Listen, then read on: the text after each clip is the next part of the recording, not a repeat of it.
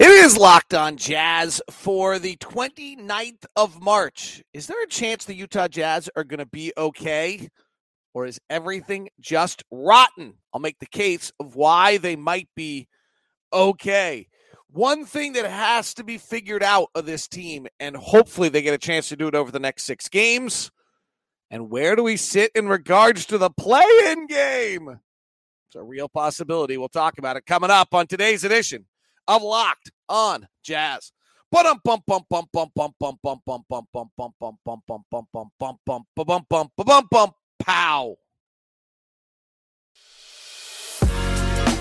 You are Locked On Jazz, your daily podcast on the Utah Jazz. Part of the Locked On Podcast Network, your team every day. How are you? I'm David Locke, radio voice of the Utah Jazz, Jazz NBA insider. This is Locked On Jazz, your daily podcast on the Utah Jazz, giving you insight, expertise, geeky numbers, and hopefully making it way better to be a Jazz fan each and every day. We are free and available for you on all platforms, including YouTube, as you can hit that little button right there that says subscribe. It's free. Then you hit the bell and you get notified whenever we go live. We're also follow us on all of our various podcast providers. A good morning to the live YouTube crew that jumped in, likes me on the West Coast because the show's a little later. Lacey and Mark and Jay and Chad and Jamie and Andy and Richard and Lee. Good morning. Glad to have you guys aboard. Are we going to be okay? Let's go with a theory here on why we're going to be okay. So let's say you're a junior in high school. And as a junior in high school, you decide you're going to be the best student in your class. And there's a bunch of people around you in that class. They're kind of known to be the smart kids, and they're known to be the most talked about. But you're going to surprise them all. You're going to be the upstart, and you're going to go be the best student there is out there for your junior year in high school. And you bust your butt.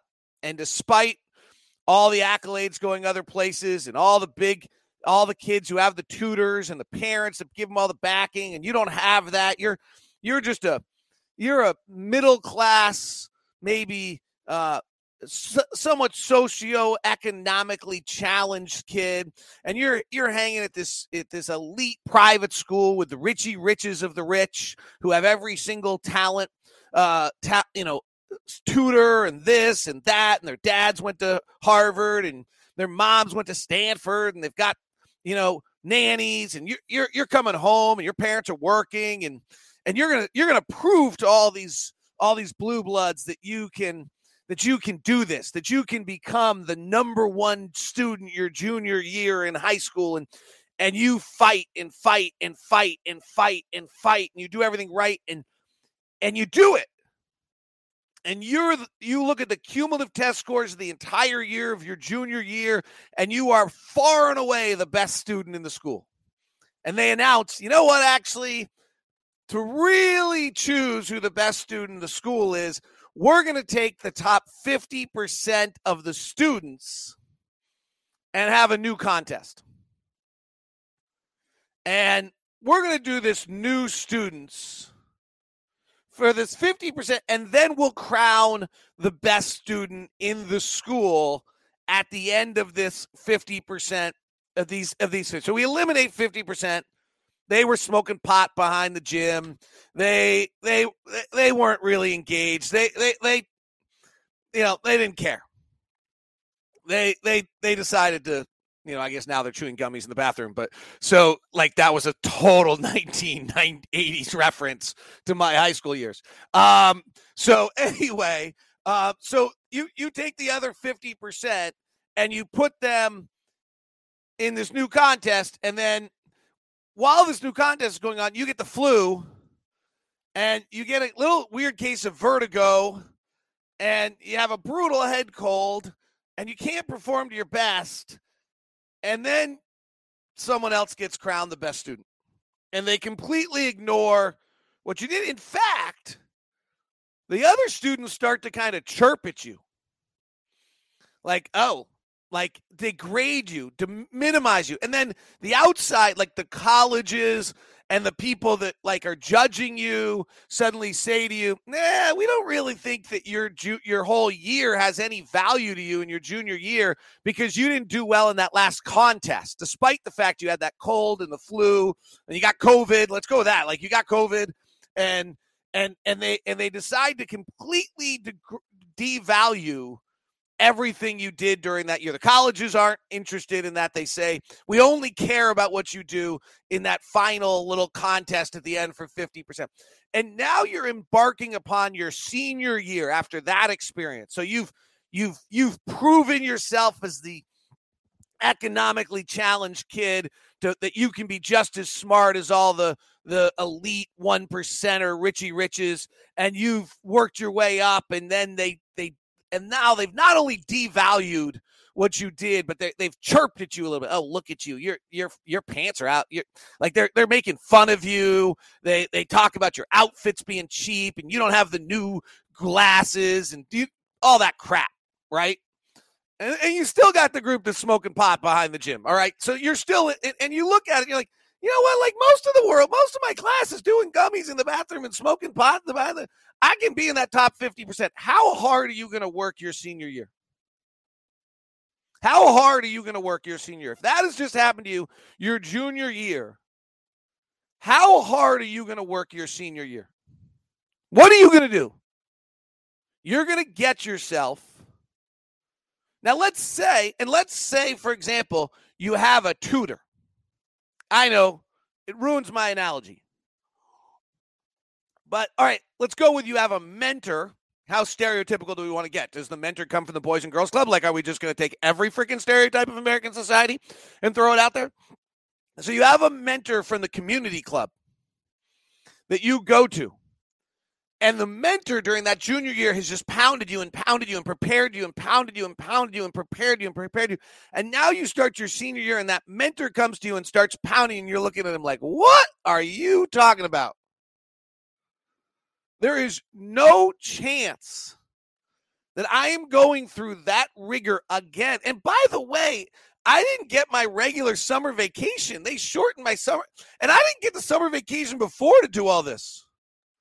I've lost 2 summer vacations so that I could get belittled and ridiculed and minimized and feel like crap for all that work and get no reward for my junior year that I put in at all in any way, shape, or form. And now you're telling me that wrong. No chance. And that mentor keeps trying and trying and trying. No chance. And then you probably, aren't it? Who knows? I was going to say you don't take as good a care of yourself because then you start getting sick late in the year. I don't think our guys are not taking care of themselves, so that was a bad analogy. I hadn't thought this all the way through, but that's where we are. This is our senior year after our junior year, with all the colleges telling us that they don't care what we just did, with the school diminishing the fact that we were the number 1 student in school, with us being belittled and ridiculed and told about how it doesn't matter what we do until we get to the postseason. I don't believe in the Jazz until we get to the postseason. Like, that is literally what every single person across the country has said about this team every single day. Why would our guys go bust their ass in the regular season? It's not even like an issue of it's human instinct. It's human instinct. I mean, and then there's some other aspects that make the senior year hard. Like one of your best friends moved, right? Like one of your best friends moved during the year, and you got new classmates to work on projects with you've never seen before. And one of them came in, and he's like a 17th year senior, and he's looks really old and hasn't been as good as you'd expect. Sorry, Rudy.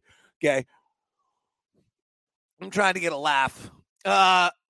So that's where I feel like we are. And now it's like getting a little tight, right? Like the injury report was a little better last night. Maybe Bojan, maybe Daniel, maybe Rudy. Thank goodness Donovan's not on. I was 100% wrong on that. I thought Donovan would sit for a little while. And the fact is,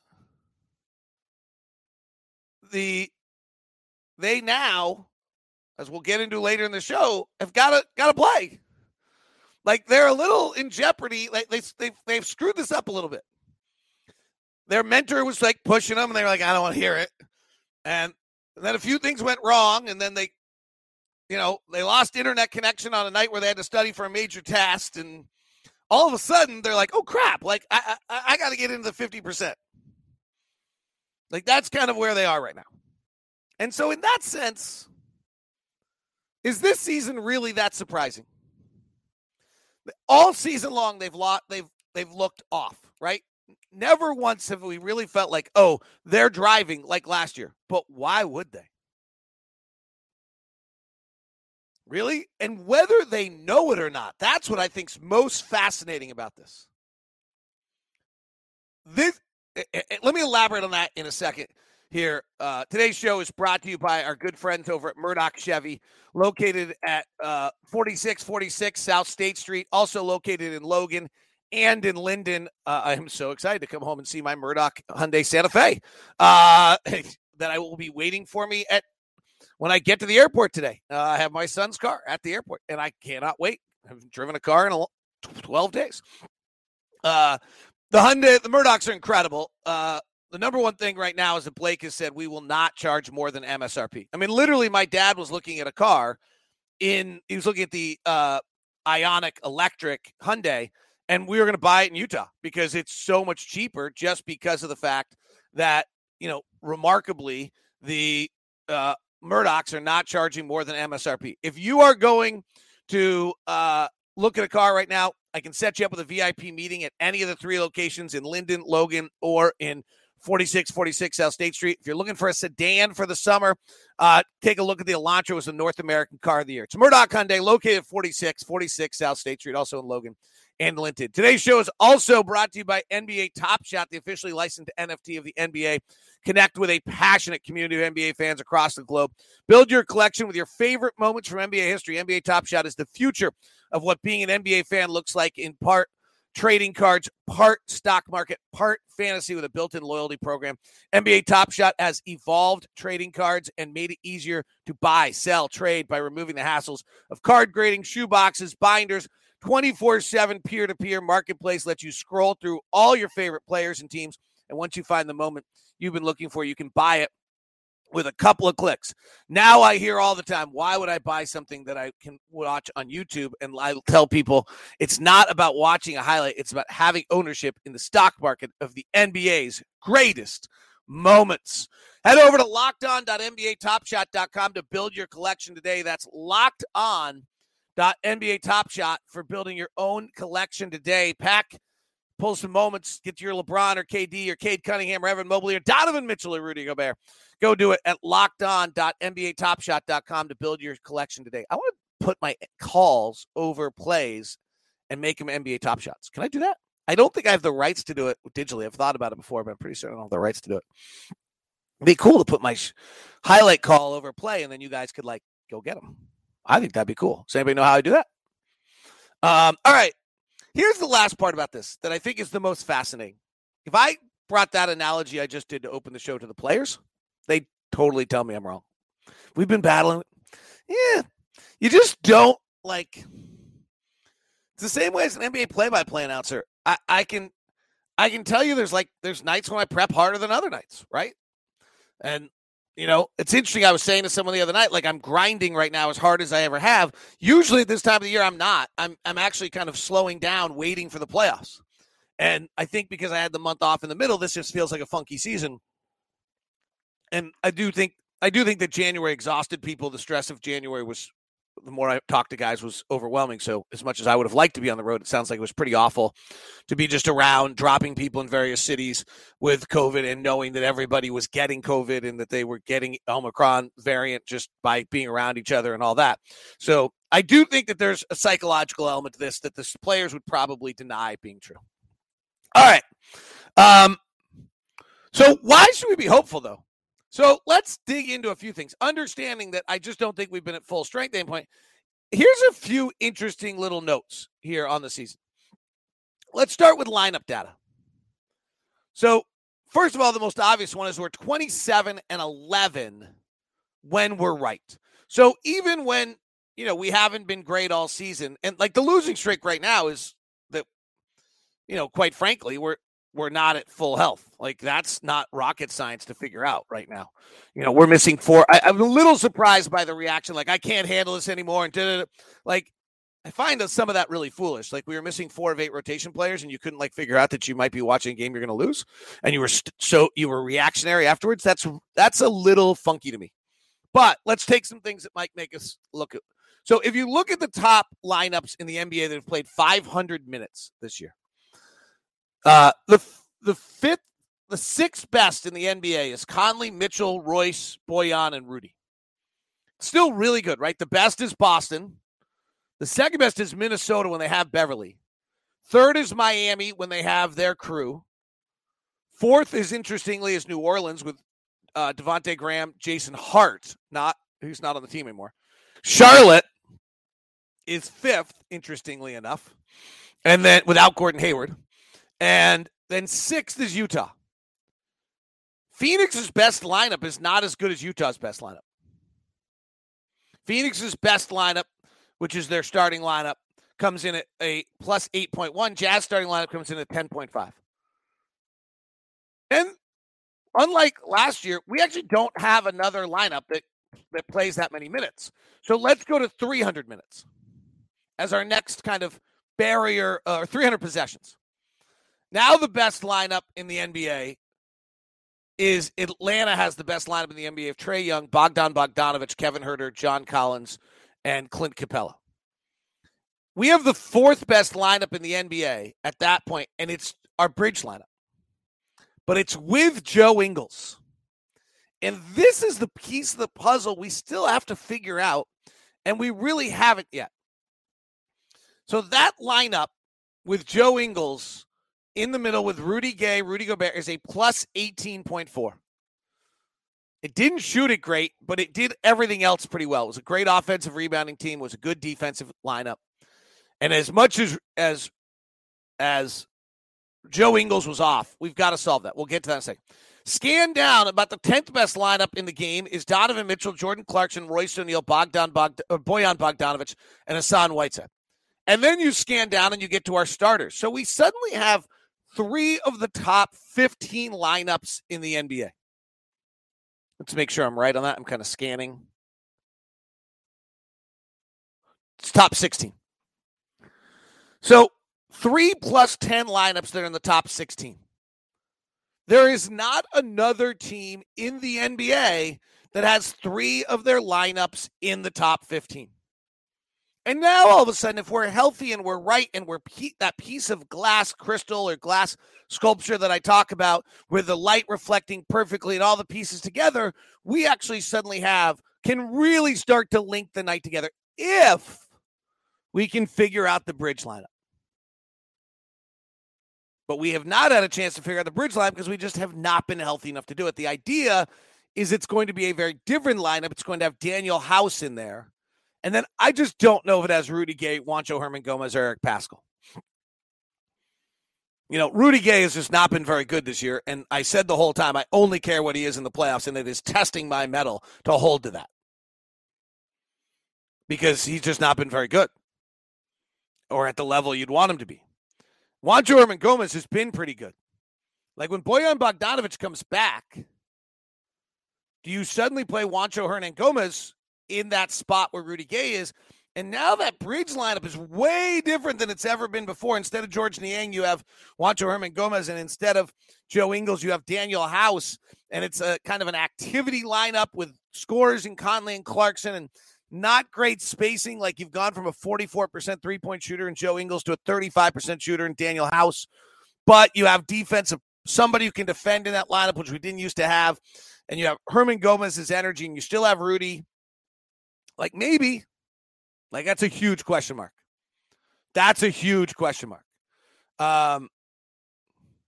And so I think when you look at that, you have to figure out, that's probably the biggest issue of if we're all right. And the issue is, can we figure out how to play that bridge lineup without Joe Ingles? Because when you do look at the lineups, we suddenly have, right, that other lineup that's good is Donovan Mitchell, Jordan Clarkson, Royce O'Neal, Bojan Bogdanović, and Hassan Whiteside. Well, that's our second line. So we're really only, once we hit the playoffs, we're only playing 3 lineups, and all 3 of them are plus 10 or more if we can figure out the bridge lineup. Right? That's the whole question of the loss of Joe Ingles to the ACL, and frankly, before that, to the loss of Joe Ingles to just aging and fatigue and contract stuff and all the rest. Can we find a way to be really good in those middle minutes? That's the bridge lineup to me is less. The thing that's unique on the bridge lineup that gives me hope, another positive hope thought, is that the bridge lineup has just shot ungodly badly. It is in about the 3rd percentile of all lineups in regards to effective field goal percentage. And I just can't believe that to be true.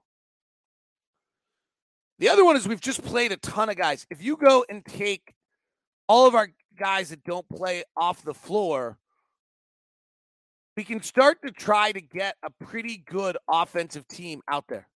What is interesting, though, quite frankly, is when you eliminate Joe Ingles from us and you get all of our, you only have our best players on the floor for a number 1 offensive team in the league, we somehow don't have a lot of great offensive lineups. And that's what we're going to have to figure out.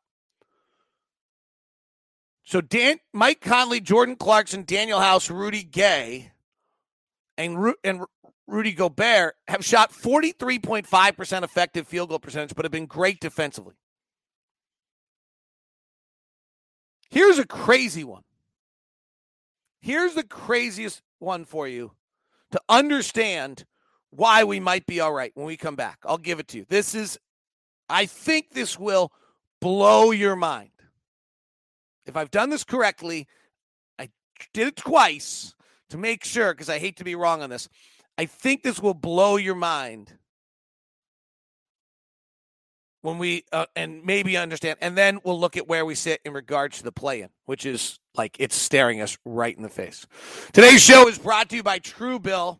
It's pretty interesting. It's a new app that helps you identify and stop paying for subscriptions you don't need, want, or simply forgot about. On average, people save up to $720 a year with Truebill because companies make subscriptions hard to cancel. Truebill makes it incredibly simple. Just link your accounts and Truebill will cancel your unwanted subscription in one tap. And Truebill Concierge is there where you need them to cancel unwanted subscriptions so you don't have to. Truebill has over 2 million users and helps save them over $100 million. I have done Truebill as well. It's also kind of fun to monitor all your spending if you give them access and you see what's going on. So don't fall for subscription scams. Start canceling today at Truebill.com/LockedOnNBA. Go right now to Truebill.com/LockedOnNBA. It could save you thousands. Today's show is also brought to you by Rock Auto. You know Rock Auto, amazing selection, reliably low prices, and all the parts your car will ever need. It's RockAuto.com. Save time, save money. Why are you spending 30 to 50 to 100% more on parts from a chain store or car dealership when you don't need to? Rock Auto is a family business serving do-it-yourselfers with their unique, easy-to-navigate, old-school website that gives you reliably low prices to every customer, whether you're an expert, a do-it-yourselfer, a professional, whoever you might be, whether your hair is purple, green, or orange, or normal. Purple, orange would be normal, too. Green, I don't think is biologically possible. Go to RockAuto.com. What is normal? RockAuto.com right now with all your parts, your car or truck, right? Locked on in the How'd You Hear About Us section. When you get there, amazing selection, reliably low prices, all parts your car will ever need. It's RockAuto.com. All right. I want to make sure I did this right. I'm so nervous about this. All right. I have taken Denzel Valentine, Elijah Hughes, Eric Paschall, Jared Butler, Joe Ingles, Malik Fitz, Mia Oni, Norvell Pell, Nickeil Alexander-Walker, Trent Forrest, Udoka Azubuike, Xavier Sneed, and Zillan Chatham off the floor. I have left the possibility of Bojan Bogdanovic, Daniel House, Donovan Mitchell, Hassan Whiteside, Jordan Clarkson, Juancho Hernan-Gomez, Mike Conley, Royce O'Neal, Rudy Gay, and Rudy Gobert. Okay. That group has played a grand total of 513 possessions together. Is that right? No, I got to fix that. One mistake coming. That group has played 2,700 possessions together is a plus 10. Right? Mike Conley, Donovan Mitchell, Royce O'Neal, Bojan Bogdanovic, Rudy Gobert, plus 10.5. Donovan Mitchell, Jordan Clarkson, Royce O'Neal, Bojan Bogdanovic, Hassan Whiteside, plus 12. Donovan Mitchell, Jordan Clarkson, Royce O'Neal, Bojan Bogdanovic, Rudy Gobert, plus 12. Mike Conley, Donovan Mitchell, Royce O'Neal, Bojan Bogdanovic, Hassan Whiteside, plus 21. Wait. All of those had Bojan Bogdanovic in it. So if you don't have Joe Ingles and you don't have Bojan Bogdanovic, you might not be good. Like, we may have learned that here. Like, this injury to Bojan might have been more significant. Let's go to the next one. Mike Conley, Jordan Clarkson, Daniel House, Rudy Gay, Rudy Gobert. That's plus 6. That's the bridge lineup we're trying to figure out. Donovan Mitchell, Jordan Clarkson, Royce O'Neal, Bojan Bogdanovic, Rudy Gay at center, minus 30. We're not running that in the playoffs.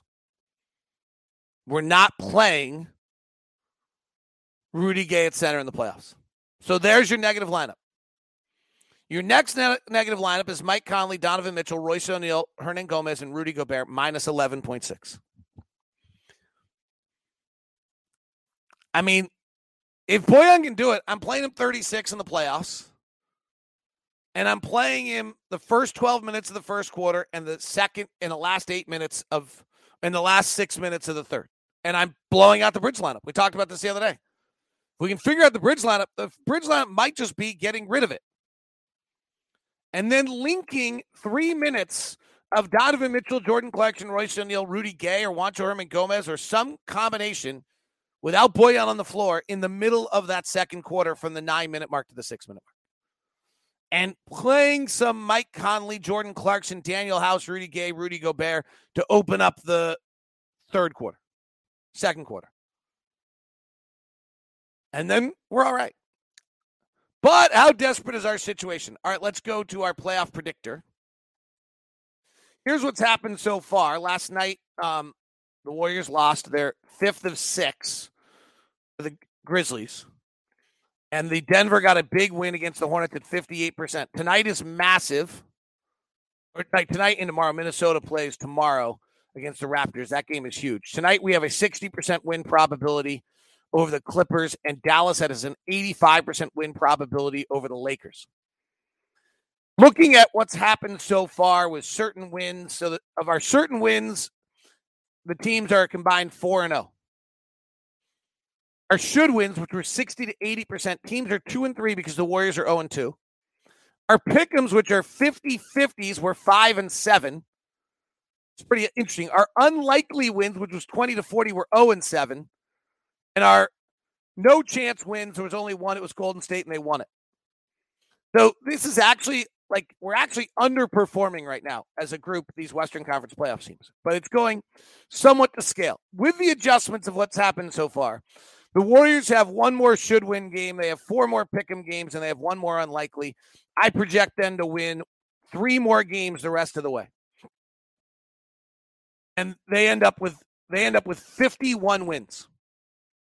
For the Jazz, I play them out, and I think that we'll win our 2 certain wins. We have 4 should wins. Let's say we win 3. That's 6 wins. We have a pick'em that's 7. If we do that, we get to 50 wins. Feels like that might be a little much for us right now, depending on health. We back that down 1. We have 2 more certain wins. We win those. We win 2 of our 4 should wins. That's 4. We win our pick'em or somewhere in there. That's 5. That gets us to 49 wins.